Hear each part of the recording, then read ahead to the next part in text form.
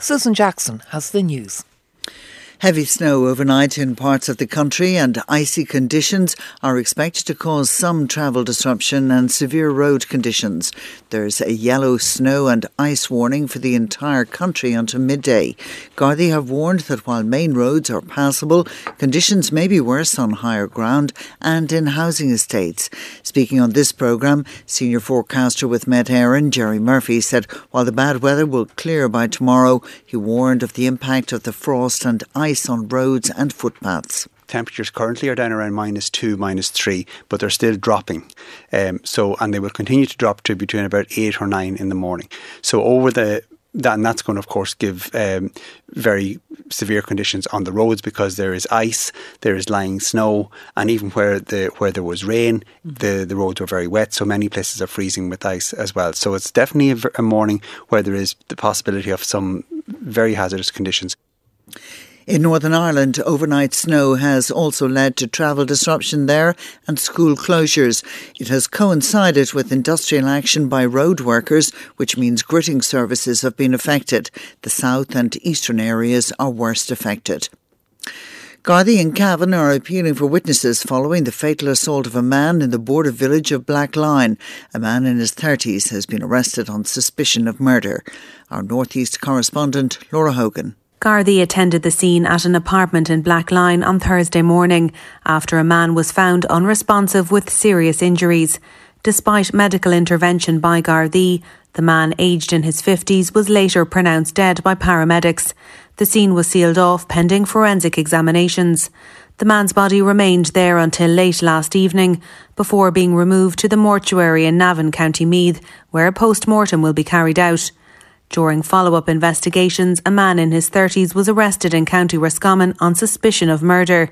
That man is being detained at Castlereagh Garda Station under Section 4 of the Criminal Justice Act. Gardaí investigating this fatal assault are appealing to anyone with information to contact them at Cavan Garda Station. In Germany, several people have been shot dead at a meeting hall for Jehovah's Witnesses in the northern city of Hamburg. Local media are reporting that 7 people died. Police said the gunman is believed to be among the dead. Police spokesperson Holger Wehrend said a motive remains unclear. The police were called around 9:15 p.m. They were told shots had been fired and were relatively close by. The police officers who went in found people who'd been seriously injured by firearms, some of them fatally. The officers also heard a shot from the upper part of the building where they also found someone. We now have to carry out the evaluation of the crime scene. All we know is that several people have died here or have been injured.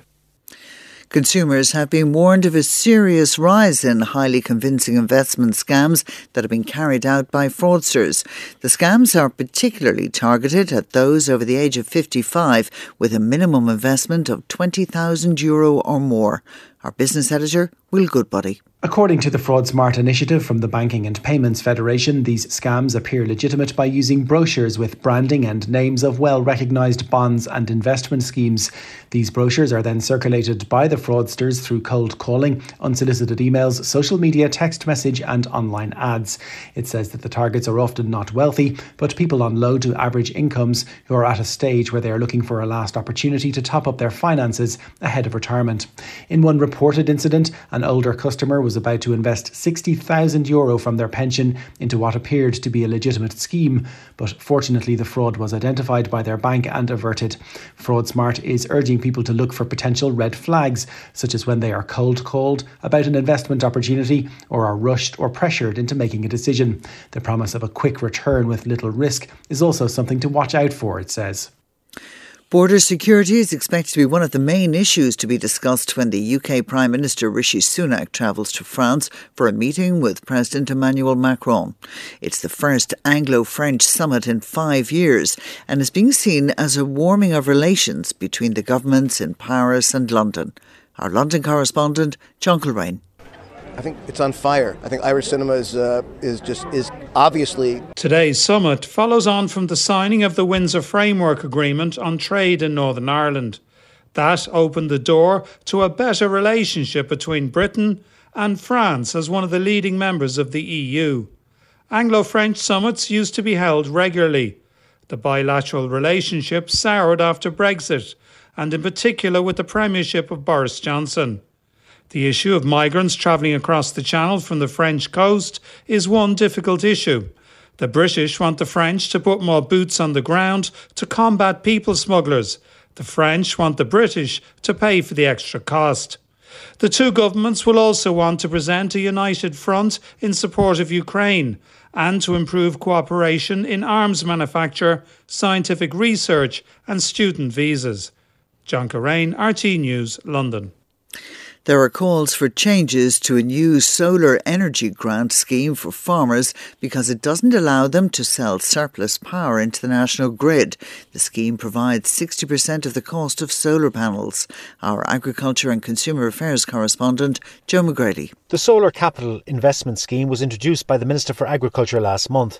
Successful applicants will benefit from a 60% grant, up to a maximum of €90,000. To install solar panels on farmhouses and shed roofs. But the scheme has been criticised as it's emerged farmers who avail of it will not be allowed to get paid for surplus power that goes into the national grid.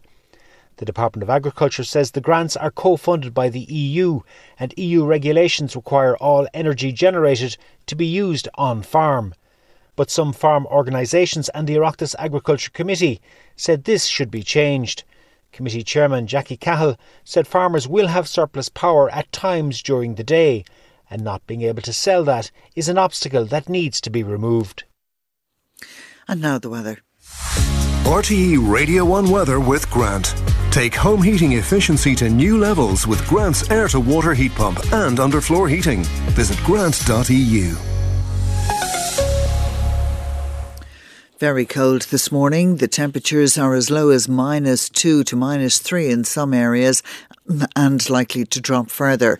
Rain, sleet and snow in the east will clear into the Irish Sea and it will become a generally dry day with sunny spells.